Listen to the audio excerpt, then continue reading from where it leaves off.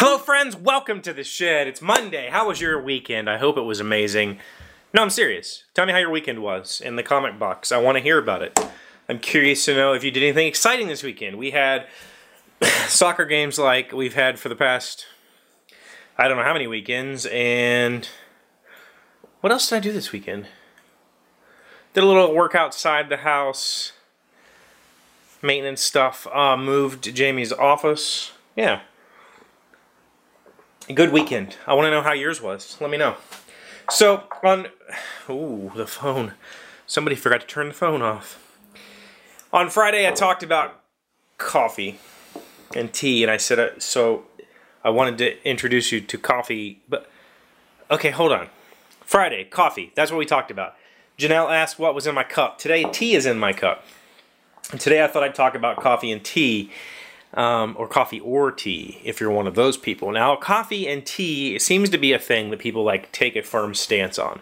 Ooh, coffee, ooh, tea. What, like, you can take a stance on a lot of things, like murder. Let's see, murder or not murder. Gonna go with not murder. Or, you know, like racism. I think not racism. That's the best way to go here.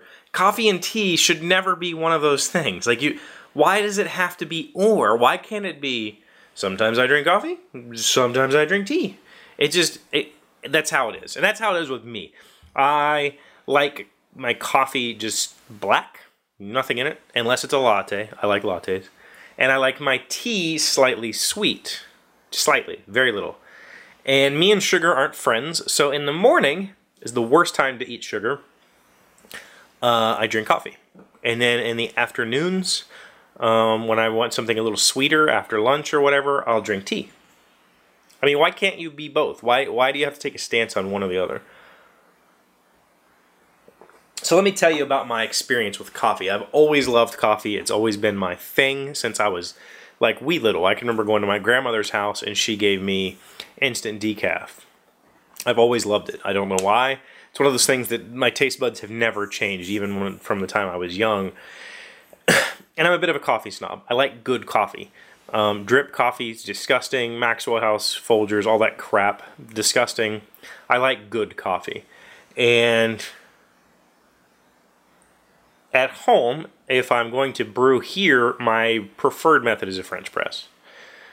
Simply because it is good bean extraction and it's not like a bunch of science, like doing a pour over with water temperature and volume, and I don't have to do anything. I just put the coffee in and I hit the thing and I'm good.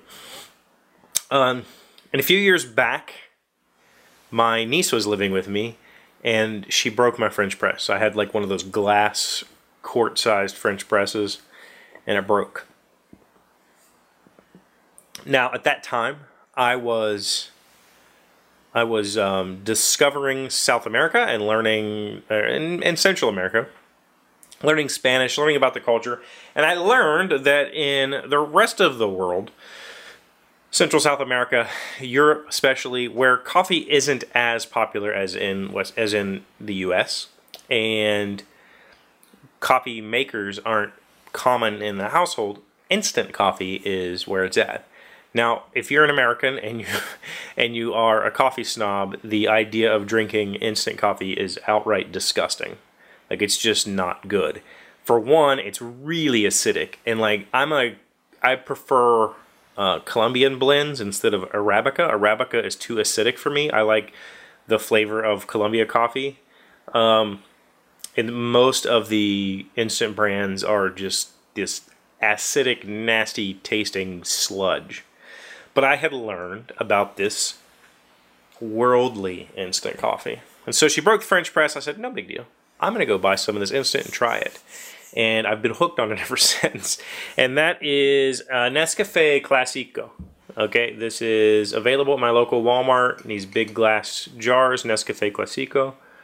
And it's actually really good. This is a dark roast coffee. And it when you make it, you know, a couple teaspoons, 1 or 2 teaspoons, some water, boiling water, take the water off boil. You don't want to boil your coffee. That's disgusting.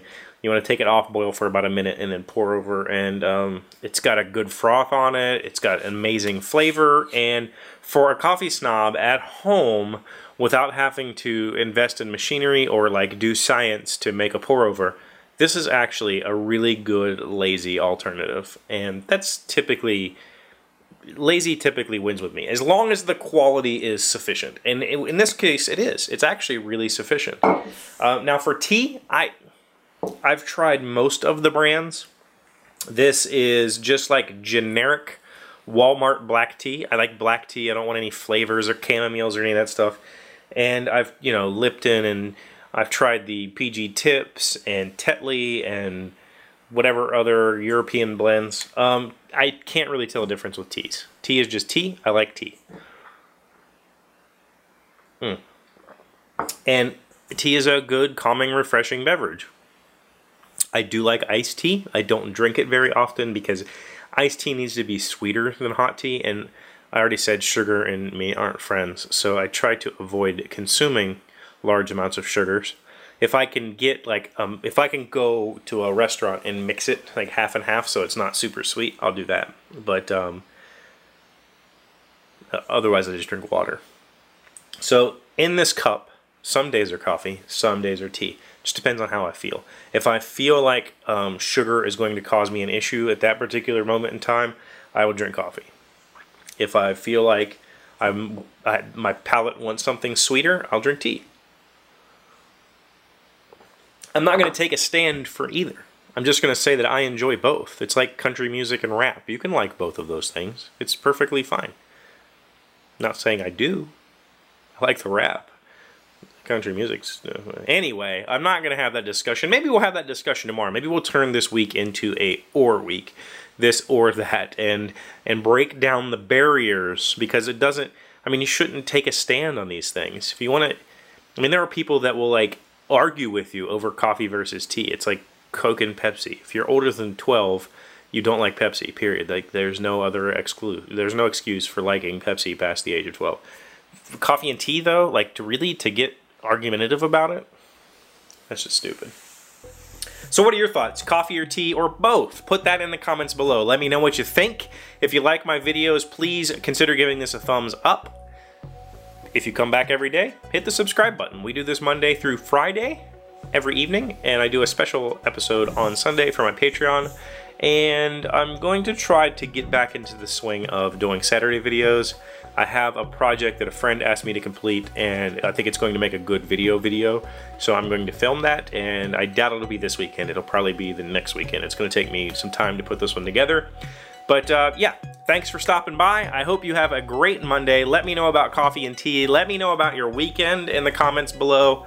Send me your awesome stuff for Friend Friday. Pictures, videos, stories, tweets, whatever it might be. Send me a letter that I can read on Friday, and I'll send you a postcard. There's all sorts of ways to get in contact with me. Please do so. I love talking to you guys, and I'll see you tomorrow. Hey, Doc, wait! I want to ask you something. Today's random fact comes from theatlantic.com. What percentage of Icelanders believe in elves? Though, I don't know how to say this Icelandic term. Though Jónsdóttir, belief in elves may sound extreme, it's fairly common for Icelanders to at least entertain the possibility of their existence. In one 1998 survey, 54.4% of Icelanders said they believed in the existence of elves. That's a significant portion of the population. Check this out. I have elf ears, like natural elf ears. They don't bend over like everybody else's ears. Maybe I'm an elf.